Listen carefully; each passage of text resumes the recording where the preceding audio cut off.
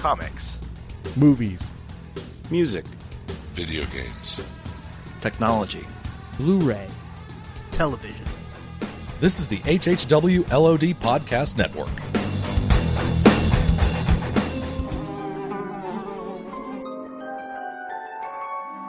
The world we know is gone. No internet, no GPS, no text messages, no podcasts. In a world ruled by the dead, we are finally forced to start living.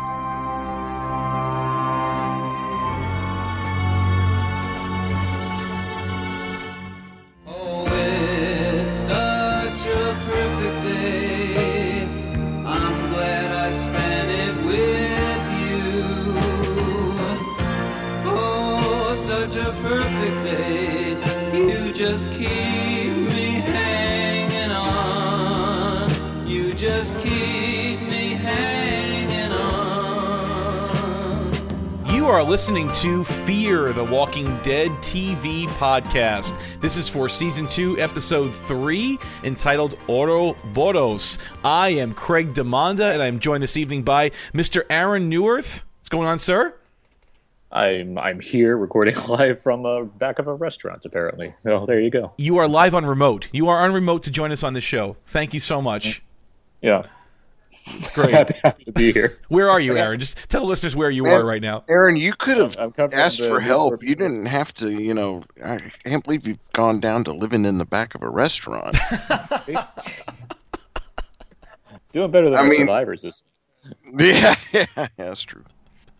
So I'm sorry, Aaron. Where are you? We didn't hear where you were. Where are you right now? Well, I'm covering the Newport Beach Film Festival because I do movie review stuff when I'm not recording silly podcasts with Chub Toad about Walking Dead, and and so I'm in between screenings right now, and because I care about Fear of Walking Dead so much, that's a sentence no one can get through easily. I've decided to jump on this podcast and do what I can with the time that I have. Well, thank you so much for joining us again remotely for this very important, pivotal episode of Fear the Walking Dead, which brought to conclusion our favorite Flight 462. We're also joined by Mr. Richard Chub Toad Sheldon. What's going on with you, sir? I'm here. Okay. Well, welcome. Thank you for joining us. Good job. I'm here. Yeah. So before we get into this week's episode, you want to give your overall just opinions, how you think this episode turned out? Aaron, what were your thoughts? I thought it was good, actually. It keeps getting better, I would say. I would say this is probably another example of how it's improved itself. I would even say it makes the ridiculous web series worth it, almost. Almost. You had to put that little caveat at the end there, right? Almost. Well, yeah, because it's not, it's not perfection. But I mean, as far as having a conclusion of that series that melds into the show, there's a clever conceit there that, as much as we've made fun of the idea of like, hey, let's have 30-second episodes of a web series play at a time, it actually it leads to some interesting scenes in this week's episode. It did. Yeah, it sure did. And Chris is still an idiot, but that's a different thing. That's just a constant. I mean, that's that's our constant. Lost had something really clever, and this show has an idiot child. Well, and that's the thing. That's what makes me appreciate his character more, because I can't stand his character, and as dumb as he is going to end up being one of the first casualties of the group, and I am perfectly fine with that. Well, we hope he's one of the first casualties. I just don't think he's going to be. I think we'll lose other people before him. I think we're in the long haul in terms of we got to establish that father-son relationship and make it all special and everything. And I don't think the show has the guts to pull the rug out from under us and take that away. Well, it's got a lot of guts. There were a lot of guts this week, but yeah, there were guts and hands and all kinds of things. Boat paddles and lots of stuff, yeah. Well, Crag, that's my Nickelodeon Guts reference. Going into this, I have to give full disclosure, and that is, I mentioned it back when we were still covering Walking Dead Season 6. I was not watching the Flight 462 stuff because it was annoying in 30-second chunks, so I was saving it to watch later. And I've never gone back and watched later, so I kind of recognize some from the little bit I have seen, but I'm not invested in that character at all because I really don't know much about her. I'll give you a hint about what happened and what your reaction needs to be. They were on a plane. A zombie happened. And then they got off the plane because it crashed. There's a character there that you followed the whole time, sort of. Okay, because I kind of got that. That was kind of assumed. I just, I don't know the full details of her character. So. There's no details beyond she seems to know more than the others seem to know. Right. That's the extent of the character, and the most we got out of her was from this episode and not from the very silly web series that we've been happy covering on this podcast. So what you're telling me is I don't need to go back and watch that. Well, you can to give it some context. I mean, it's only going to be 10 minutes long? Not even. I mean, how long is Flight 462? 15 minutes? Based off of Nigro's post, it's like a 14-minute thing in total or something. Yeah, so I mean, it may be worth a watch just to give it some context. I mean, that would be taking 14 minutes away from listening to good quality programming and entertainment like Out Now with Aaron and Abe. Exactly. That's the key that you really need to realize. And I would say it'd almost be like me trying to recommend this show by saying you should watch the first season. I don't think that's worth it. I think you probably just pick this up where it left off. Well, Richard, we seem to know what you think about this episode, unless you want to add something else before we get started. I mean, with all that, and I mean, a lot of that I'm just joking around, but I mean, with that said, I really did enjoy this episode. I think this is the first one where there wasn't any moments other than the, oh my God, he's going in the fuselage moment, which I didn't totally hate, but still, it just figures with that character. But I thought there was some weird editing choices in the beginning of the episode, but other than that, I felt it was pretty solid. I think that, the characters seem to be gelling a little more together. I like that Madison, didn't have any problem just going to Strand and being like, WTF, Mexico. So I mean, I think that this episode is leaps and bounds better above than any episode we've had to date. So yeah, in terms of like the characters for sure. Yeah, we can get into that because I do think there's a lot more. There's key things involving Madison and Strand in particular that work for this episode and just the way things play out. I would agree. I would say it's definitely getting better. It seems like each episode is getting a little bit better than the last, so that's good. I mean, we have a long way to go, I think, for this plot and the story to really pick up the pace. And there's still a lot of vitriol out there on the internet and a lot of hate for this series. I'm going to say hate, and I mean that word hate because, I mean, there's a lot of fans, serious fans of The Walking Dead that just are not buying into this show. Although the ratings are probably just fine, although I haven't pulled them up. They're just they can't wait for the story to just pick up already and just, all right, let's go. But they're still watching it. So, yeah. I mean, come on. But one more thing, my general over the whole episode is I have to say this. That cold opening is probably my favorite one of the series so far, even with the crazy music. I thought it all worked very well. I really liked that opening. How does it go? Wah, what'd you say? What was it? No, it is good. They're editing it very tight. You're right. And in fact, I had to rewind it and watch it a couple of times because it happened so quick. And I'll go through it real quick in the synopsis. But you didn't know what really happened there in the cold open. Right. It's the tight, quick edits. Yeah, definitely. So let's get right into it. Episode 3. It's distracting even when you do it. Episode 3 entitled Ouroboros, directed by Stefan Schwartz, written by Alan Page. So we open up in the cold open. We're on the water, and we see plane debris out there in the water. It's nighttime. Alex, which we've come to find her name is, the Asian lady we called her in Flight 462, she rises to the surface, gasping for air, and she's looking for her friend, the little kid, screaming, Jake. Well, I shouldn't say kid, teenager. Jake, and she finds him.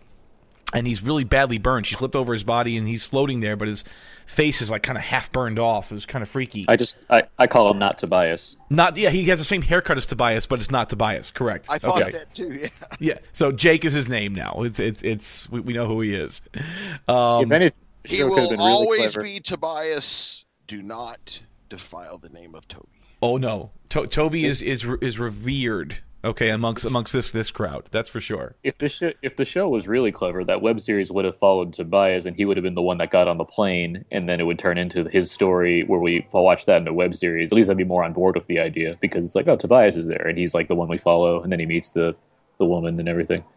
Yeah, I guess it could have happened. So what would have happened? Toby See what would I have was flew away and then came back he to would've- LA, like he was on the way back home or something. Is that what it was? Or Well, like how like they would have structured it a little differently or whatever, but it would have been like Tobias gets on the plane and he's on the plane and all that stuff that happens, and then it crashes back down again, and so he's like you already have like an in character for Flight 462, right. But it kind of melds into the show. But you're ignoring the obvious. Toby's triumphant return will be in Mexico because that's who Strand's talking to on the radio. I give hope to these kind of things. Yes, I do. As ridiculous as that sounds, I would hope that might happen too. So every week you seem to have a different prediction about Toby. I mean, last time you said he was going to come over the hilltop with like ninja swords and have walkers on chains as pets. To be fair, I said he's like the end of this season, like Michonne in season 2, where he has like walkers behind him and he has a katana. I didn't suggest anything this week. I just agree with the idea of what Chubb's throwing out there. I'm welcome to any kind of Toby theories or theories, as I call them. Theories. That's great. Yeah. Well, we'll table that. Or Toby's. Where in the world is Toby? We hope we'll see him soon. So getting back to the cold open, well, we see a yellow rubber life raft with 3 male survivors in it. I'm going to name them real quick. There's redhead number 1. There's redhead number 2 in the striped shirt. And there's a suit guy with the paddle. Okay, or suit dick, however you want to call it. Yeah, we can call him suit dick if you want, because he really does act like a dick. They pull Alex and Jake into the raft, but redhead number 1 falls out in the process of getting Alex into the raft. I had to rewind this and see how he fell out, but really he just kind of just falls out somehow, in the water. He's an idiot. Yeah, pretty much.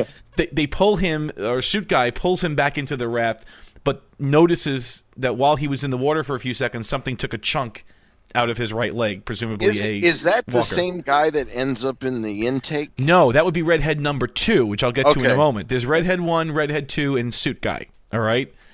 So redhead 1 unfortunately got bit while he was in the water. Suit guy then just doesn't even say anything, just takes a swing with his paddle right at redhead number 1's head, and he falls into the water, and I'm assuming, left for dead.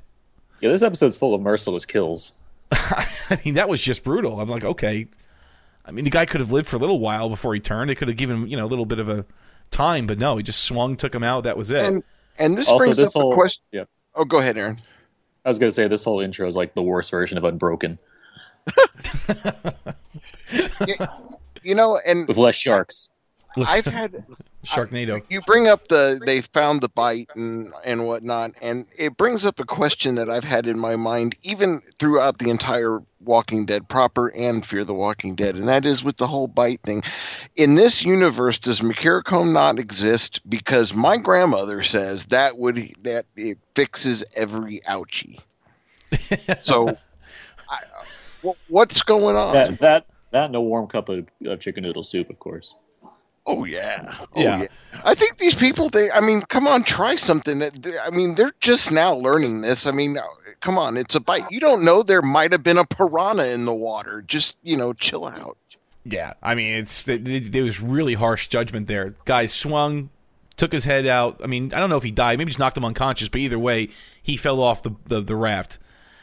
And then we kind of zoom out at that moment when we see tons of floating debris. So they just kind of give us a little perspective.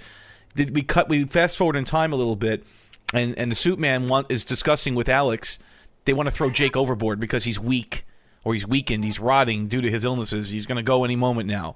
She obviously protects him. But then we cut to night now. Is another time jump, and suit guy tries to sneak up on sleeping Jake and kill him, but Alex stabs him with something. Now, were those the knitting needles that she stabbed him with, guys? Is that what she did? I couldn't tell what she stabbed him with. I couldn't tell either. Okay. But Hardwick mentioned them on The Talking Dead to her, something about those needles, and knew that they would wind up in somebody. Or so I'm thinking that is what she used. Okay, so she still had the knitting needles. Okay. But it's hard to tell. It really is dark. I mean, it's hard. Yeah. I mean, just Tyrese has a hammer. She has a knitting needle. It's weapon of choice time. So she stabs him in the chest, and then he ends up obviously overboard because she killed him. and then Alex and then redhead number 2, or redhead in striped shirt. Okay, they're still arguing what to do with Jake the next day. It's daylight now. Redhead simply wants to throw him out of the raft again. And that's it. That's the last we see of it. We don't know what happens to redhead number 2. That's it. And then it cuts to your lovely tone that you do. Yes, it goes to. So the thing is the assumption is that the redhead number 2 was going to help and put the dude out of his misery, and she did unto him as she did unto Suit Dick. See, and it's not resolved in this episode. All we know is he ends up in the intake of the boat. That's the guy with the striped shirt that ends up with his arm up in the boat. All right, so somehow he didn't make it. Let's just put it that way. But we don't go into it. We don't know. Maybe he died trying to fist the boat. Wait, so what's the argument about this? Well, I mean, we don't see how this guy gets killed. He's just we just see him later on in the water with his hand stuck up the boat, dead. I just assumed that she whacked him in the head with a oar or something, because he was going to do the same thing Suit Dick did. Right, because he kept saying we got to throw out Jake overboard. I think it was kind of crappy on her part in a way, which I get where she's coming from, to a point. But he's even saying it's okay, kill me. Right, Jake was saying that. Right, just come on, let me go. If you really care about somebody. In a forgettable web series, she made a promise to get this kid back to her parents, and so that's what she's going to do. Oh, okay. See, I didn't know that part. Well, either way, we don't know how this redhead number 2 met his demise, but we know he ends up dead somewhere later down in the episode. After the opening... I mean, it doesn't matter. I mean, you could piece it together. Either he tried to attack and she pushed him out, or he just, the shenanigans happened in general involving other walkers or something in the water, and he fell out again. I mean, and then, bit and died. So somehow he just didn't make it. It's left to our imagination. I mean, we can think that Alex was being a hero and just dispose of this person to protect Jake, I suppose. Or he tried to swim to the boat because he saw it and then got caught in the undercurrent. Okay, so something could happen that way. I mean, that's not a real theory. That's just whatever. No, it's left up to our imagination. It doesn't get resolved. Yeah. So we really don't know. But so after the opening, we see Strand on the bridge. He's using his satellite phone again, trying to reach his mysterious contact. There seems to be a bad connection, but he says to the person that they're 80 miles away from where they're trying to get to, from a certain landmark. We cut to Travis and Maddie in bed. They start to get down to business. So brown chicken, brown cow. They try to get down to business, but the boat engine sees up. Twister and Connect 4. Yes, Twister. But they hear the engines seize up in the boat. So Travis then, again, they do some good editing. It's like they do these little time jumps. But Travis gets some repair manuals and determines that something is blocking the water intake under the boat, which is used to cool the engines or what have you. He volunteers to scuba suit up and pull whatever is blocking the port. Madison, of course, objects. She does this whole episode. She objects to really everything. No, you can't go. It's too dangerous. That's not how we decide things, she says. However, while underwater, Travis, he finds exactly what has blocked the hole. It's redhead number 2 with the striped shirt. His arm is sucked into the intake, and Travis does this major freak out underwater. It was a good Jaws scene. Yeah, it did remind me that Richard Dreyfuss in the cage. Yeah, it kind of had me that. Ben Gardner. Ben Gardner's head pops out of the thing in Jaws. It was a good scene, but it was very telegraphed. Saw it coming. Yeah. Well, yeah, you don't think there's, a character goes into murky water, it's completely dark, and something's going to happen. It would have been shocking if he just went down there, he's like, oh, I fixed it, and then they get back up and nothing happens. That'd be fun. So we cut Was this before? Did Strand talk about the whole the help thing? Yeah, that's next scene. That's right. I'm reading that right now. Okay. Yeah. So okay, Travis and Strand are inside the engine room, and then you see Travis pulling the rotten corpse debris. It stinks out of this filtration system, and just a lot of gunk that's in there. And Travis tells Strand, "Look, it'll take probably a whole day to estimate." He thinks to repair this damage. So Strand orders him to do it faster. He's like, "I need it done faster than that." And Travis says, "Well, look, I'm not the help." And then Strand goes into full. I guess what was it? He's in Winston Wolfe. Yeah, I was just thinking that. I couldn't think of the name right. It's a complete Pulp Fiction reference, which killed me. I was so happy with. He's like, pretty pleased with sugar on top. Fix the goddamn boat. That's what he says that. But when Travis says, "I'm not the help," he says clearly, and that line got me too. Strand's just killing it this episode. Oh, he's this was, I mean, a good scene, but this is what I was talking about where there were weird editing choices. You know, you have to do multiple takes from different angles for the cameras and whatnot. It just seemed like there was different lighting. I don't know. It was really jarring the way this whole scene was edited. I don't think they made some good choices, especially with the great dialogue and acting that was going on yet. Do you mean in the engine room, like they could have used a better take or something, like it was a rough take that they ended up putting in the episode? Is that what you were saying? Because I kind of noticed that too. If it that's was what like you mean. it's like they had some good takes, and then they had different angles, but those takes didn't come out quite as well. And okay, you could, I don't know, it didn't detract from the story, but you know, it was such a good scene, and it was really weirdly edited to me. So yeah, they probably could have wove it together a little bit better at that point, but. So we cut to Daniel and Ophelia's cabin, and he notices that her gunshot wound in her shoulder is not healing, and it's infected. And she basically says, "I've taken all my antibiotics. There's none left." So Daniel then says, "Well, we got to take care of our own here. We're going to have to find some more." On the top deck, Alicia is running towards Madison, and Strand has another great line here. He says, "I know you're not running on my deck." To Alicia. If you didn't know, it's Strand's boat. It is Strand's boat. It's his goddamn boat, and that's it. So Alicia is excited because she spotted the luggage and more debris and remains of the aircraft on this kind of dune area of a beach. And she hatches a plan, really herself, to go ashore and gather some much-needed supplies. And then all the kids chime in. Yeah. It's the most obvious plan. I don't know why there was even debate about it. It's like, look at all this stuff that's over there. We need stuff. Let's go get that stuff. Like, thanks. Well, Madison is the naysayer. She goes, no, it's not safe. There could be infected in the water. And no. I mean, I know. She's in full Laurie mode right now, okay? But Nick, Chris, and Daniel all agree it's a good plan, and they basically just do it. They overrule her. Daniel pulls Maddie aside, though, before they leave and says that he's discovered that their true destination is Mexico. So he kind of plants that seed in Madison's head. Yeah, I'm glad Captain Nick Old Man Clothes, his new name. He's really stepping up when he needs to and getting stuff done. Well, you know, probably thinking about drugs. He's probably thinking about getting scoring. He was, but at the same time, I do think there are good intentions he has as well. Yeah, yeah.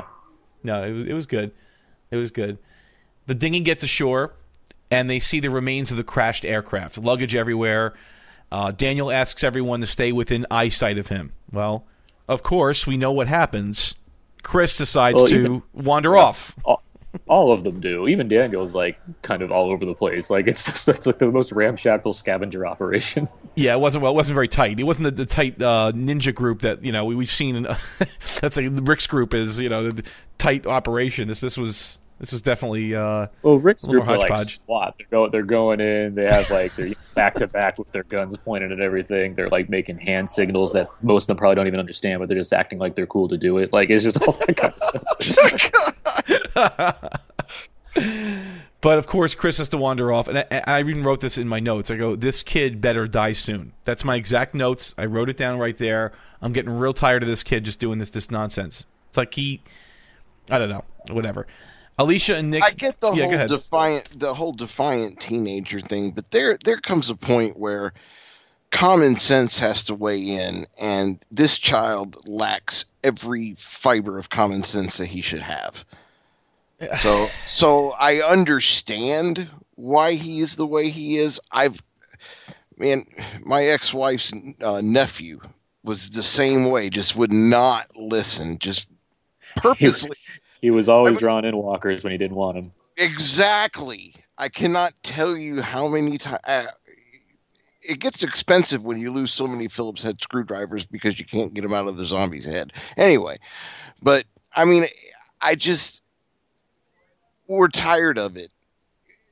We're in a whole new world now that the rules don't apply. 15-year-old kids are old enough to have to, face and realize what this world has become, and the adults don't get that, so I get that, but at the same time, why are you walking into a fuselage? He's a punk, okay? He's just a punk. You do that? Why would you?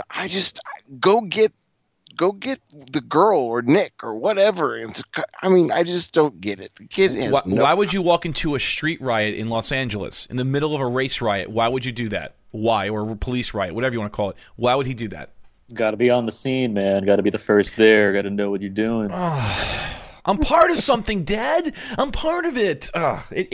He's a punk. All right, that's it. Although, to tell you the truth, watching him, the actor, Lorenzo, on The Talking Dead, I like him. Like, he seems like a pretty cool kid, or decent. He's a little, whatever. But I like him better than his character. Again, like, I don't like this character. Well, I'm never going to assume like the actors are just bad people that are purposely writing the scripts for themselves to do terrible things. But that'd be interesting. But at the same time, no. Like, I assume, the actor's probably a nice person or whatnot. He's only doing what's required of him. It's not like he's like, I have an idea, guys. Why don't I just go off and piss everybody off again?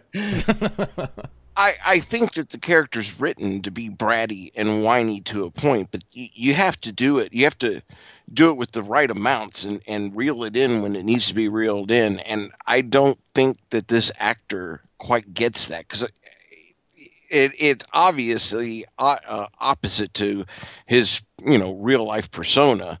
So yeah, but there's not a way to act that differently. Yeah, but I mean, it's just. Even on Walking Dead proper, there's a lot of characters we like that you like Carol, for example. I mean, she's putting her all in everything she does in Walking Dead proper. I just don't like the thing that she's doing. But it doesn't vex us like this. This kid's vexing us. I'm getting real tired of watching this guy. I would say some of the Carol stuff vexed me, as far as like seeing her, put on the charade stuff and all that stuff that we were talking about. The proper show was going on. And I agree with you. Like, I'm not, happy with Chris's actions, especially when we get to his horrible attempt at a mercy kill later on in this episode. But I mean, fail. Like, it's happening. So I guess I'm going to deal with this now. I'm just saying, I can buy into the whole teenage angst, the rebellion, going off and just being like, I can do this on my own. I get all that. It's just that it's like he way overplays it. Way. Not a director yet has been able to recognize that or be willing to say, or maybe I'm just dumb. I don't know, but it just go, dude, Lorenzo, dial it down a notch. It's not an acting thing though, Chubb. It's a writing thing. It's always a writing thing. Like, it's not like he's doing what is required of him. There's no like the. No, I agree. I'm just saying that it seems like he's adding. I don't see it. I don't see like there's like if he dials down acting, how that makes me less annoyed with his character. He still wanders off. He still does horrible mercy kill stuff. He still is an asshole to his father. Like that's not. I don't see that playing off differently if he just dialed down. And I mean, hold on. I think though. No, hold on. I'm going to disagree with a little bit there, and I hear what you're saying though. I think on paper, this Chris seems pretty normal and logical and teen angst, and it looks great. Right. But the way it's being displayed in front of my eyes is not pleasing at all. It doesn't make sense to me. It's just it's annoying. That's what I'm saying. But I understand what you're saying. Right. The motivations of the character for acting the way he does and everything else makes perfect sense. It just seems like he's over exaggerating things in scenes. Like, it's you need to stomp off from the group in this scene, and instead he practically goose steps off. I mean, that's an extreme example, but I'm just saying it's his facial expressions and the tone in his voice and the way he expresses it just seems like he's Mark Hamilton hanging off the weather vane of Cloud City. If he was the only problem with this show, then I would be more inclined to agree. But because the show has other, issues that are related to all the actors and all the way the direction is handled, I have to put it on more on the directors and showrunners that are seeing these dailies and thinking, "Yep, we got it. Let's move on to the next scene." No, I'm not saying he's to blame. I'm just saying is I don't know who's doing it. I don't know if the director's not stopping him or if the director's, I don't know. It's just. That character could be meaningful, but it's just not. Not working. It's not. We can agree it's not working. Let's just leave it there, I guess. And I agree it's not working. I think he'd be annoying no matter what because he's written to be annoying. So Alicia and Nick gather some clothes on the beach from some luggage. Nick puts on that captain's uniform shirt, and then we cut again to Chris. He finally wanders off far enough, and he finds that other section of fuselage. and inside he finds a walker strapped to the seat with a oxygen mask on, and then somebody else who he thinks is a walker, but ends up being a survivor who wakes up. He thinks he's just dead. I think he just or thinks dead because he's dead. Yeah, right. And he wakes up. It doesn't to ask really. for help. It doesn't really matter. He's just like cautious about this other thing that's also there. Yeah. Anyway, so yeah. Sorry. Yeah, he kind of wakes up and says, help me or something. And then that was pretty freaky. I'm like, okay, wow, that was okay. The guy's still alive. We cut back to the boat. Maddie confronts Strand about their true destination, and Strand explains that there's a town outside. Outside of a town called Rosarito. There's a safe house with food and water and concrete walls. It's safe. He goes, we can make it there, but we have to get there. But on the way out, I've been to Rosarito, so the show acknowledges that Rosarito exists, but Catalina Island does not exist. Catalina doesn't exist. It's called Katrina, but this does work. Okay. Right. Yeah. And Liberty City, like you said, is coming up soon, right? Or Vice City. That'll be next season, right? Okay. Yeah. Oh, yeah. On the way out, though, Maddie threatens Strand that if he looks at, or harms her family, looks at the family the wrong way, she will throw him overboard. And he replies to her, "You are not a killer." And she just kind of stands there, scowling at him a little bit. If this show was awesome, it would just be like Strand picks her up and throws her off the boat, and then they gives her a talking to about who's the captain, and then throws like a buoy back at her and gets her a life back on the preserver, boat. like a round life preserver. Here you go. Exactly. Yeah.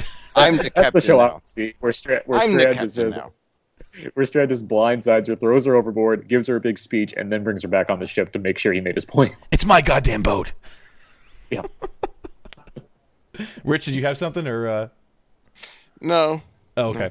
I was just, thinking, I'm the captain now. I'm the captain. On the beach, Nick spots Daniel looking hard for pills for Ophelia, and he says, "Look, man, you don't know what you're doing. Look for the antibiotics. Look for the painkillers. I'll help you go through this." But then Daniel notices that Chris is missing, and he starts on his quest to now go find Chris. The greatest kind of quest, which involves yelling loudly in unknown locations. In the middle of a zombie apocalypse. Yes, that's a great idea. Yes. We have no idea what's going on. Might as well yell loudly and attract all the attention I can. Here we go again. So back in the plane, Nick tries to help the surviving passenger, but he doesn't really think straight or doesn't really decide. Chris does. I'm sorry, Chris. You're right. Excuse me. Chris is in the plane to help the surviving passenger, but doesn't really think straight. He unbuckles him, but didn't realize that the seat was in a certain way or whatever. As soon as he unbuckled the seatbelt, he didn't realize how gravity worked. Yes, he forgot for a moment how gravity was supposed to work, and this poor guy falls down horribly. And then we see that when he did, his spine is actually sticking out of his back. At least half of his back is just sticking out. Yeah, his vertebrae. The crash has ruined this guy's yoga plan. Yeah, Pilates are going to be stopped for pretty much forever at this point. You're right. So it looked gnarly too. I was like, God, it was that is I assume he was probably paralyzed at that point, but like there's no way he's not in like searing pain from all of that's happening. Yeah, I mean his back is torn apart. Yeah, there's no way he was definitely gonna go. And whatever other internal injuries he had, like that's like this guy does not go out well, guys. Like this is the worst possible death beyond like drowning. Yeah, I think it would have been more merciful merciful for him to just let the guy bleed out and die than to do his quote mercy killing that he did. Well, yeah, if Chris wasn't so horrible at doing what he was doing, yes, bleeding out would have been a much better way to go. But boy, did that not happen. This was just ridiculous. So in his infinite wisdom, Chris took this piece of twisted metal he found on the way into the plane, and he beats the guy on the head, and he does it like 2 whacks. He goes whack, whack, but then you see the guy is still alert. Like he didn't hit him hard enough to really make him unconscious or anything, and his eyes turn towards Chris. It's really creepy. I mean, then he finally finishes up with like 6 or 7 more whacks. This is why there needs to be some kind of really big payoff to all the stuff we have to deal with Chris. There has to be either some kind of father-son reconciliation, or just a surprise kill to get rid of this person. Because I don't know how else we're supposed to like deal with like this kid who's going through these horrible things and like killing walkers and now trying to put people out of their misery and failing miserably at it. Like it's awful. It's just terrible. I mean, and we can all speculate. How would you have mercy killed this guy? Like how would you have done it? I don't know. Well, something before that goes in easily, like, something that you stab in and think out again. It's instant, not like bashing somebody. Bashing is not the easy way to go. Slit his throat, stab him in the head, stab him somewhere in the heart. Just do it quick, something right? that does it quick, that you're aware of how to do it quick, not making it up on the spot with your little girly arms like Chris does. No offense to the women that are much stronger than Chris. Hey, like if this was Daryl, he'd rip his head off. So we see then Daniel's then wandering through the desert looking for Chris, and then Nick finds a bag full of medication and pills. So that was a good little score for him. Looks like he found some antibiotics and some other pharmaceuticals. We don't really know exactly what the score was, but he seemed pretty happy finding that black little bag. I think there are, like, along with whether or not he's still looking for, drugs, there's also there's a minor infatuation going on between him and, like, Ophelia. So it's like, if he can help in some way, he's, happy to help. And, hey, I got this thing, and now I'm your hero, Captain Nick Old Man Clothes. And she even made a comment about the old man clothes. She goes, yeah, she did. She said geriatric something or other. What did she say? It was cute, though. Yeah. But either way. Then Daniel and Alex come running from over... Daniel sees Alex, who, again, is the Asian lady from Flight 462. She comes running over the hill, just over the sandy dune hill. And she runs right to Daniel and says, "You better run. They're coming." And as soon as she does that, she keeps running, and sure enough, a whole horde of walkers come right over the hill and start heading right towards Daniel. Honestly, there's no reason I thought there should be a panic here, let alone a reason to wait. When you're saying you need to run, okay, let's just go. Like, they're called walkers. Now, let me talk about that for a second. Has anyone called them walkers on this series? No, they call them infected. They're infected, right? Okay, that's obviously done very deliberately then to distinguish the two shows, right? Well, okay. And they must really ingrain it in their heads, because even on The Talking Dead, when the actors are talking about it, they refer to them as the infected and not walkers. Not walkers. Well, it's like, it's a shorter period of time since they've appeared on this show, and it's more about, like, a thought that it could be some kind of disease. Like, that's the automatic thought where the Southerners over in Georgia, they're walkers. We got some walkers on our bonds. They all talk like bad impressions of Kevin Spacey in House of Cards in my version of the show. It's interesting. The walkers never knew how to elect him to Senate, but they'll certainly try. Well, and the governor called them biters, right? I mean, there's been different terms for them throughout the series. They all have different ways of relating to what they are and associating to give them different names. Then we cut to Nick. He sees a walker stuck in the mud, kind of in a little pit, being eaten up by crabs on the beach. Very cool scene. I guess it was CG, but it was so cool. I loved it so much. I liked it to a point. So it's quicksand, for one thing. Okay. They're in the sand. It's quicksand. Right, if that's what it was. Sure. I like seeing that. Mm-hmm. That said, those crabs, they were so CG to me, and I understand you can only do so much. But like, none of these crabs are real. And also, you have an addict who falls into the pit, so he's basically he's hit his bottom. It very just nails it on the head. It's like, I'm at the bottom of my addiction here. I'm literally scrawling around in the dirt, rock bottom, looking for drugs and whatnot. And I like where it goes from there. But it's like, all right, I get it. Cool visual, I guess. Quicksand. You don't see that very often. And now he'll be slowly digested for 1,000 years. The Sarlacc pit? Is that what that is? Okay. So, I mean, Nick falls into the quicksand somehow and manages to slip in there, but he stabs... Somehow is a good question. Yeah. He stabs the guy in the head, the one that's being eaten by the crabs, but then suddenly, I guess, a noise attracted another walker to come into the pit. And we don't really see how Nick disposes of him, but... he kind of falls right on top of him at that point. So Alicia finds Chris at the other fuselage section. She sees blood on him and asks, "Hey, did you kill one in there?" Meaning a walker, not a poor injured person that was still alive. He bashed over the head. And then suddenly they all seem to reassemble at the beachhead where the rubber boat is, except for Nick, who's still missing. He's still in that pit. And as the beach is being stormed by walkers, Daniel orders the group, "Hey, grab something quick. We got to defend ourselves here." So Alicia, Chris, Daniel, and even Alex all hack away at these approaching walkers, and they're really just doing a pretty good job of just kind of disposing of them with these headshots. So I guess whacks to the head with whatever they found on the beach. But I wanted to ask.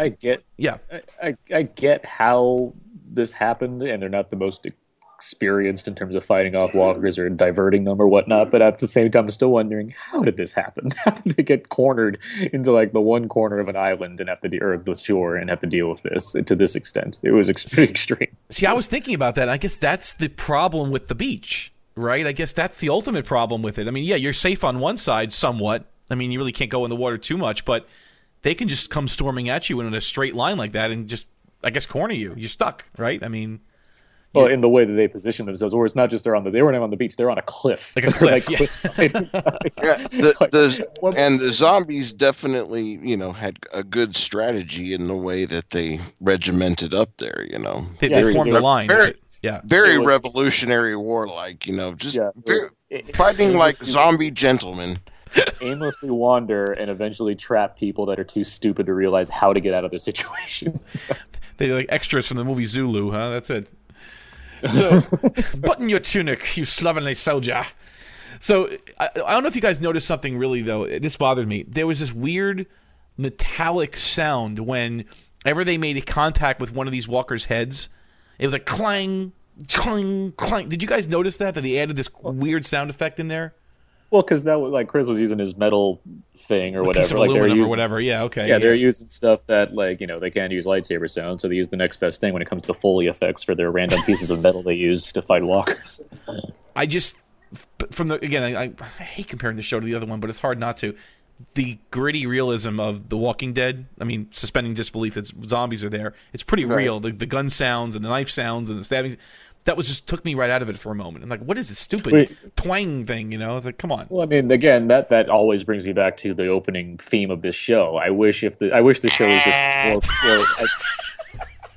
I wish the show was just more B-movie camp, and then it could really embrace those random genre show choices. But instead, it's still just nitty gritty, super serious, super dark.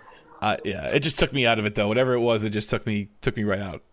But either way, so when it seems they're about to be overrun, Nick appears in his captain's shirt, completely covered in blood. His head, his hair, his neck, his throat, his shirt, totally covered in gore, and he just starts totally distracting and taking out a lot of these walkers that were about to overrun the group. I thought he goes into berserker rage mode. Yeah.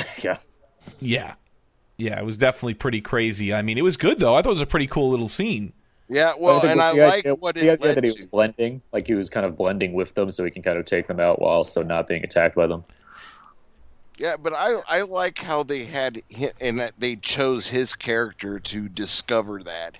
Something that we all know from Walking Dead, reading the comics, and from the first season of the Walking Dead show. But, rather than force it cheesily into something, I like how it was discovered.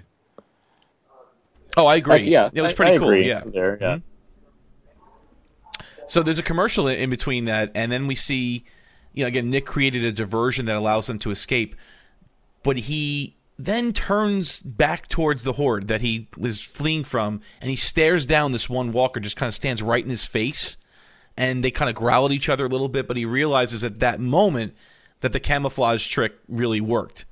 Yeah.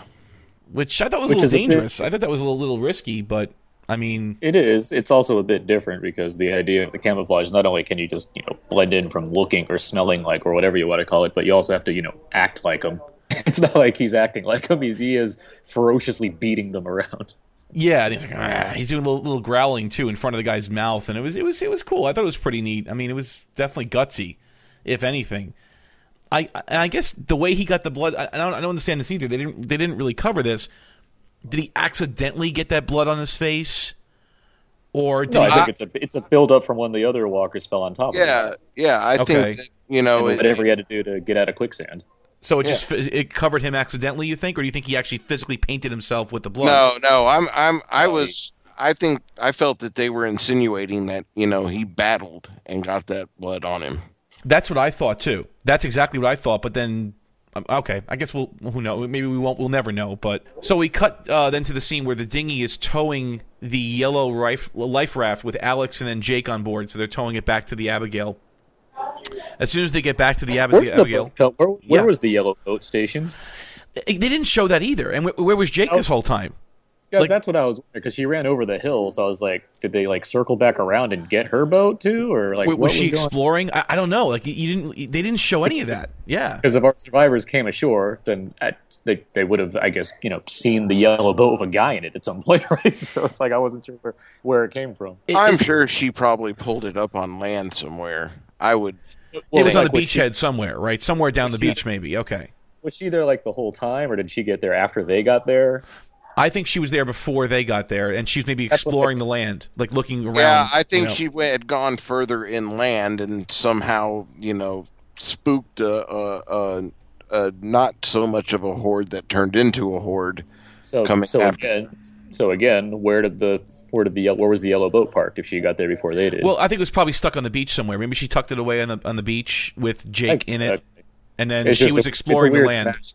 It was a weird smash cut because I'm like, wait, where did she park? It was like, it so was I guess, weird. like when Yeah. once Captain Nickel Manclothes fought off the zombies for them, then they like got back to their boat and she like ran down the beach where she hid her boat to get her boat, and then they're just right next to each other. Oh, well, when they she don't- says makes- when they get in the boat, she says we have to make one stop. One stop, right? So it's somewhere up the shore somewhere. Yeah, right. Okay. Yeah, it's got to be somewhere nearby. I was writing material for Nickel Man joke clothes, so I was just distracted by that, so I couldn't think where things were happening. So we get back to the boat, and then Strand immediately says, "Absolutely no, not happening. There is no room on the boat for where they're headed. Basically, where they're going, there's no room at the house. There's no room on the boat." Travis says, "All right, look. Let's just tow him. Let's just tow them. All right, they're not going to come on the boat. They're not going to mess with us. They're not going to infect us. Just let's tow them." So finally, like the next stop or whatever. yeah, I guess just to get them somewhere away from that exactly. beach or away from something. Which is completely reasonable. And as much as I champion Strand for being the most rational, pragmatic, and smart character on this series so far, I do think, okay, we can tow them somewhere. That makes sense to me. It's not draining the resources of the boat all that but much. I mean, yeah. Here's the thing, though, I understand why he did what he did because I do too. Because here's the thing: is I feel that Travis and Maddie killed or caused him to do that. Because why would? And plus, it was freaking creepy anyway. They just go out on the deck and stare at them. Having this forlorn look of, are we doing the right thing? Well, who's doing the staring? It's Maddie. Let's just start right there. Right. It's her. But okay. I mean, Travis Yeah. does later too. Travis is staring. I mean, it's. I get why Strand. Because I know what he was thinking. They're sitting there staring at this girl and this her guy, Yeah. and they're eventually going to go. You know what? Let's not just tow. Let's bring them on. And Good point. Yeah. I just I think think that it's I get think it's a where he little came deeper. I think it's a little deeper than that, because Maddie's reaction to when Strand does cut the line, she doesn't like argue with him. She gets it too, and I think there's more and more of a kind of understanding between the three of these three key characters that's going on in this show, which is what's helping. It's what makes this a better episode. It's because they're relating to each other more. No, I can agree and that I there's agree. I can agree there's maybe some sympathy to the idea of like, well, what if we did bring them on? But at the same time, if Maddie wanted to make a big fuss about what Strand just did, she would have made a big fuss about it.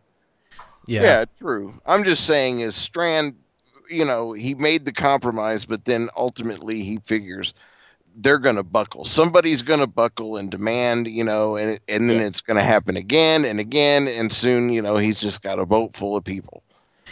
Yeah, I understand. It makes sense what you said, though, why he did, because I couldn't really figure out exactly why. I mean, you saw a scene, they cut back and forth, where you see Strand on the bridge pacing, thinking, like he's walking back and forth. He's trying to figure out what or why he's going to do what he's about to do.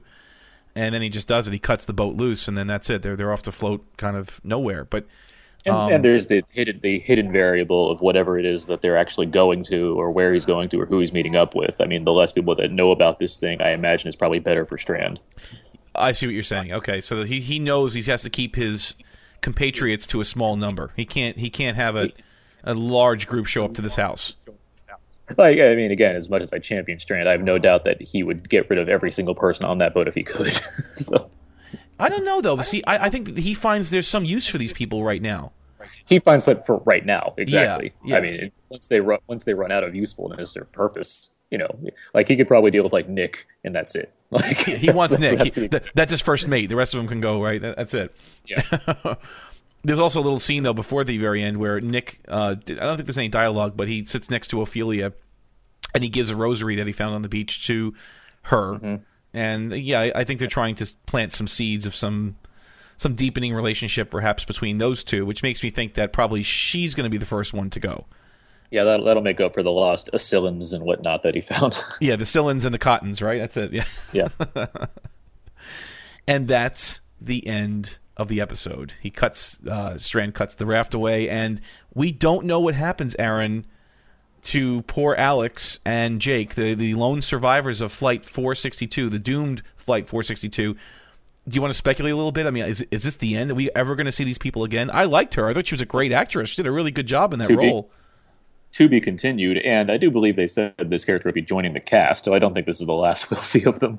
Well, she technically joined. She joined the cast, yeah. I mean, of this episode. Okay. Well, we'll see what happens. I assume that like Toby will come out with like a bumper boat and like wheel him in, where we'll see all three of them at some point. But who knows? They'll be the West Coast survivors with Toby. With he'll have his bat. The others. The outsiders.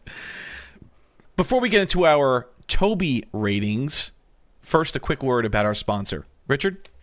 And that sponsor is DCBS, Discount Comic Book Service. Go to dcbservice.com. It's a miracle for comic lovers and people of genre-loving shows and comics and whatnot. You get 30, 40, sometimes 50% off. They have all kinds of cool monthly bundles, themed bundles. But the thing is don't spend cover price on comics. You can always save money at dcbservice.com. And also, while you're out there on the interwebs, go on over and check out their sister site, InStockTrades.com. Again, 30, 40, 50% off, older and new trades. And that's definitely for those people that, came to The Walking Dead late and want to get caught up on what's going on. You can get the collections there at InStockTrades.com. So we thank both of them together, even though they're the same company, for sponsoring us. Yes. Thank you very much for that. So let's get into our Toby ratings. Aaron, we'll start with you. I'll say 3.5 Toby's. I think it's a really solid episode, probably maybe one of the best ones yet. Maybe a 4. I don't know. But it's good. It's a good episode overall. I think it makes a good use of the cast for the most part, because we actually get to see good interactions, and despite some silliness involving zombie hordes, it always is fun to see people take on zombie hordes. So, yeah, good episode. Richard. Yeah, I want to give it 5 Tobys. 1, because Toby is 5 times awesome, but 2, it's because when I compare it to everything so far that we've had from this show, this has been the best. But it obviously is not a 5 Toby thing, and I agree, somewhere between a 3.5 and a 4 on the Tobys. But overall, I felt that they got a little bit more character development out of the way. We got some good zombie action. It apparently resolved the whole Flight 462 thing. So, not a bad episode. Not a great episode, but for Fear the Walking Dead, a good episode.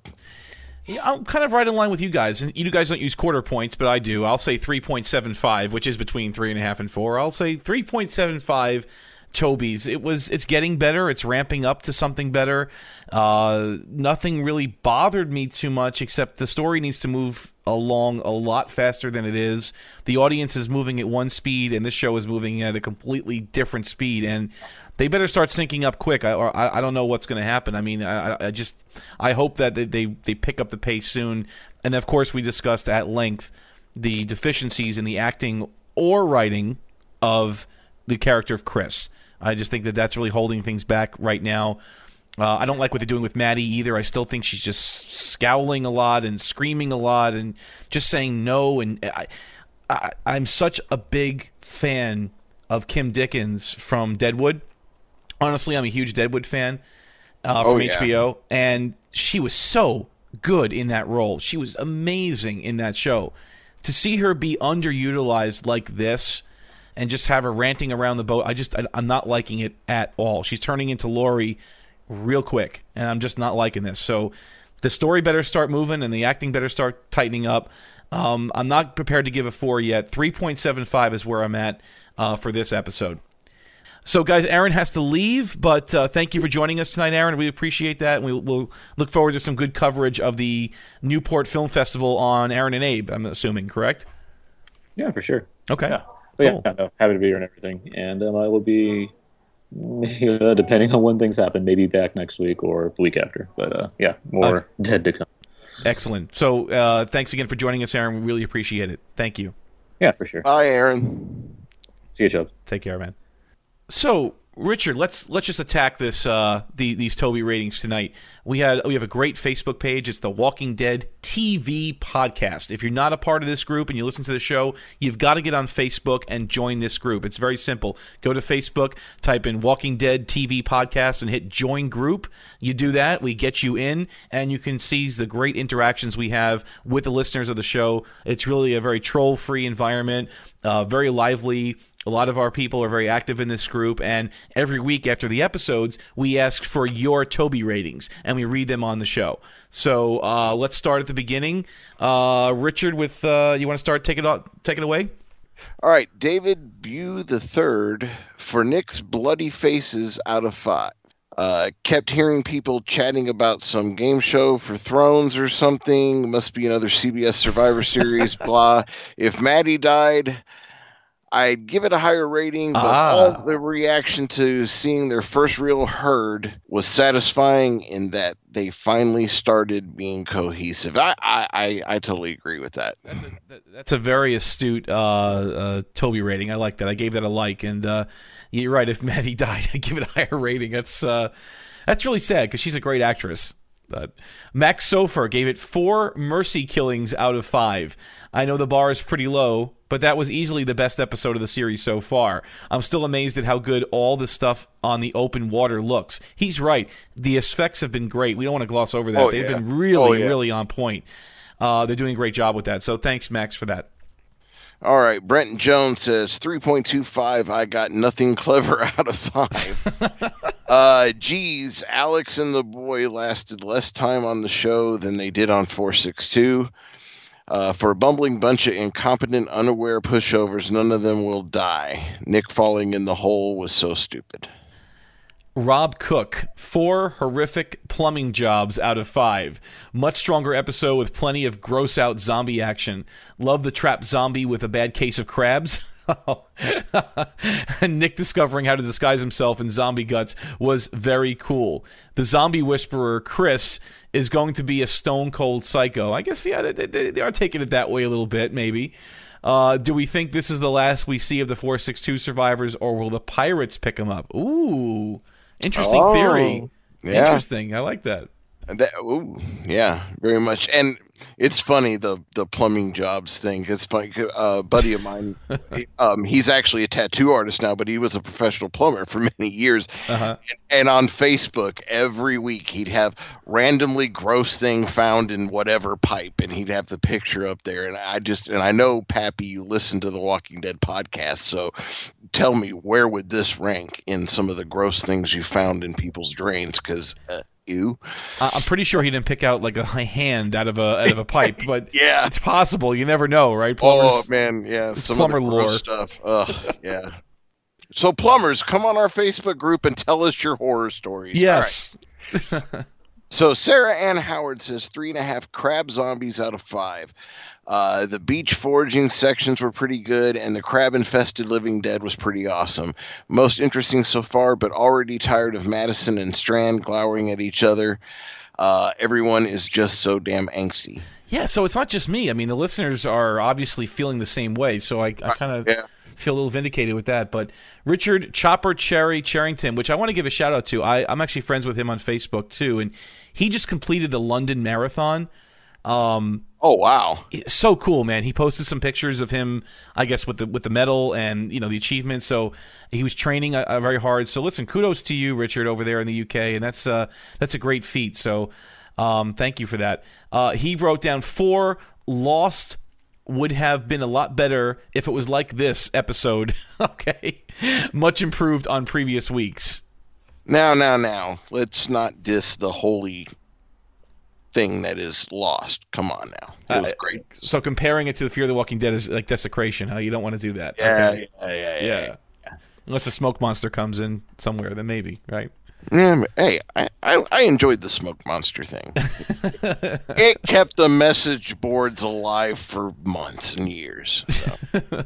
All right, so Tammy Heisley, I think that's right, Tammy Heisley, says, guess Sarah and I think alike because I was going to say 3.5 crab zombies. Guess I could go with zombie crabs, smiley face. Thought the episode was decent, still some issues, but I'm remaining hopeful. Yeah, so Are we all? We are all remaining hopeful. I mean, I think this show is definitely going to go places. It needs to get there faster. I think that's its weak link right now. The audience is moving so fast. But this was what, the 3rd episode? It's episode 3 of season 2. You're right. So this is probably where the hook needs to come in. So, and I think next episode is where they need to do that. And by the, sneak peek at next week's episode from The Talking Dead, I saw that, yeah. I think that we're going to pick up the pace. I think it's going to happen. At least this is where it needs to happen. And something we saw Airwolf, man. Airwolf was in next episode. All those lights out there on the water. I mean, obviously it's a community coming together, but I have a feeling it's going to be a pirate type community led by a governor / Negan type archetype. Except this time, I think it's going to be a woman, and so that way, Maddie, it's the whole woman leader off thing, that's a pretty interesting theory. I like that. So we're going to go to the Pirates Cove next in Mexico. The ex-drug runners or whatever have set up a pirate base. Okay, interesting. I mean, because it is kind of obvious that Strand was probably some kind of a drug runner, mule, something. Yeah. United States, and I think that that's what his connections are. And obviously, in a scenario of what this world has become, those would be some of the first people to gather up, build their forces together, and become a quote pirate, type thing. Will they sing "Yo Ho Ho" and a bottle of rum and a pirate's life for me? Will they chant Probably things like? Probably not, but okay. That would be cool. That would definitely be cool. I could get behind that. Robert Kirkman, I know you're listening. Make it happen. Make it happen. We need some fans. Yeah, you're not giving us Toby. You're not giving the fans that service. You're not giving us crazy gore. You got to give the fans some service, Kirkman. Come on now. Come on. Give us something. Give us some crazy gore for this show this week, though, you have to admit. I mean, it was cool. The crabs, I mean, although Aaron said they were a little CGE, I guess, yeah, they were a bit, but it was still a pretty cool little moment there. And the back spine sticking out was pretty neat. With a hammer surrounded by hundreds of zombies, but for the Fear the Walking Dead so far, it was pretty good, a pretty good amount. I see what they're doing, though. They're trying to make it not so much about the zombies and the walkers and the way we slaughter them, because I guess we've seen every single possible way, for the most part, on The Walking Dead, how to dispose of a walker, right? So they're trying to make it more about suspense and about, just that jump scare and you don't know what's going to happen. And I agree to a point with that, but on the other hand, you have to think about some of the things that Robert Kirkman and Charlie Adlard and everyone has said through the years of making the comic book and then making the television show is The Walking Dead, and we've discussed this on this show many times, The Walking Dead does not refer to the actual walkers and to the zombies. The Walking Dead are the living. It's actually the people we're seeing in the group, and the story is about the Walking Dead. So, and i.e., being about the actual survivors.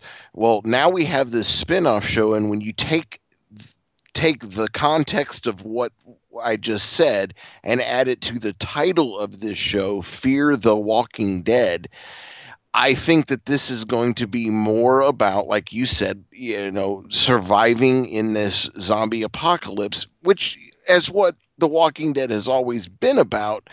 but now we're actually going to see the living or the survivors in probably the worst light that we could possibly see. Because first of all, this is the formation. Negan's groups and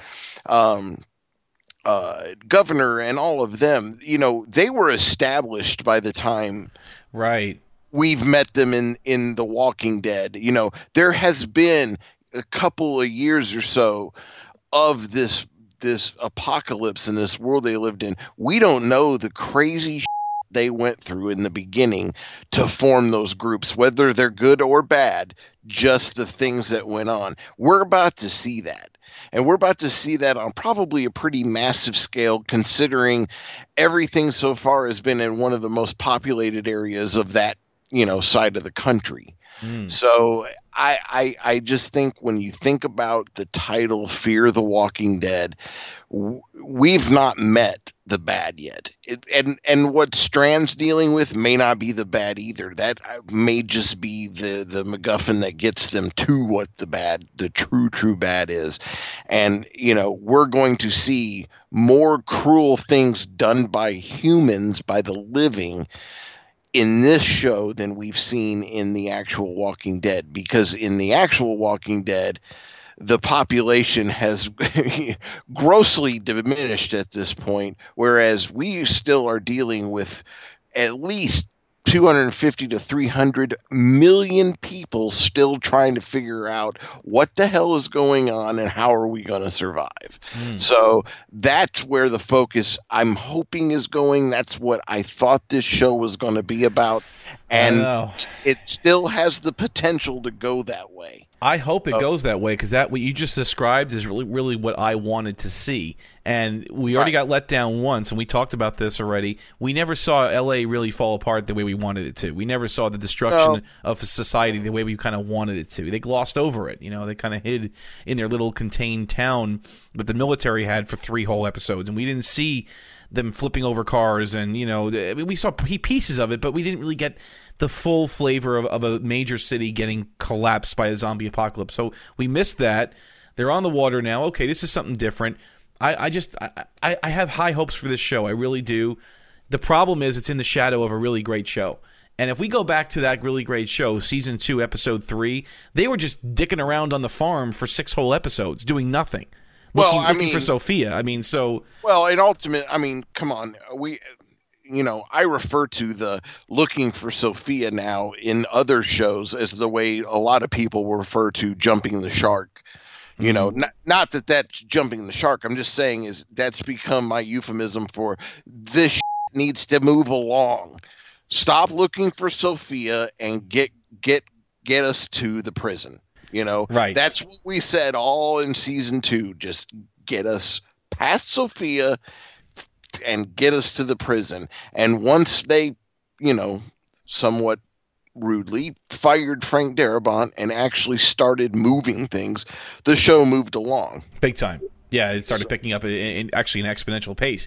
So maybe something will happen. Yeah. I think here, though, they've done it intentionally because of what I said earlier. They needed to string us along at a different tempo than what we've been used to. We just ended Season 6 of The Walking Dead. That was probably the most intense back half of a season yet. Yeah, it was. And then we immediately, with no break, jump into the pacing of what this show is. And I think that it may be less that it needs to speed up and more that we need to just slow the hell down some. But at the same point, give us a major reveal. Something major needs to happen now in this 4th episode. Yeah. They can keep it a slow burn. See, I'm with you there. Keep it a slow, but you have to give you have to give us something. Right. Give me something. And that makes sense. You think about it when you listen to a good song.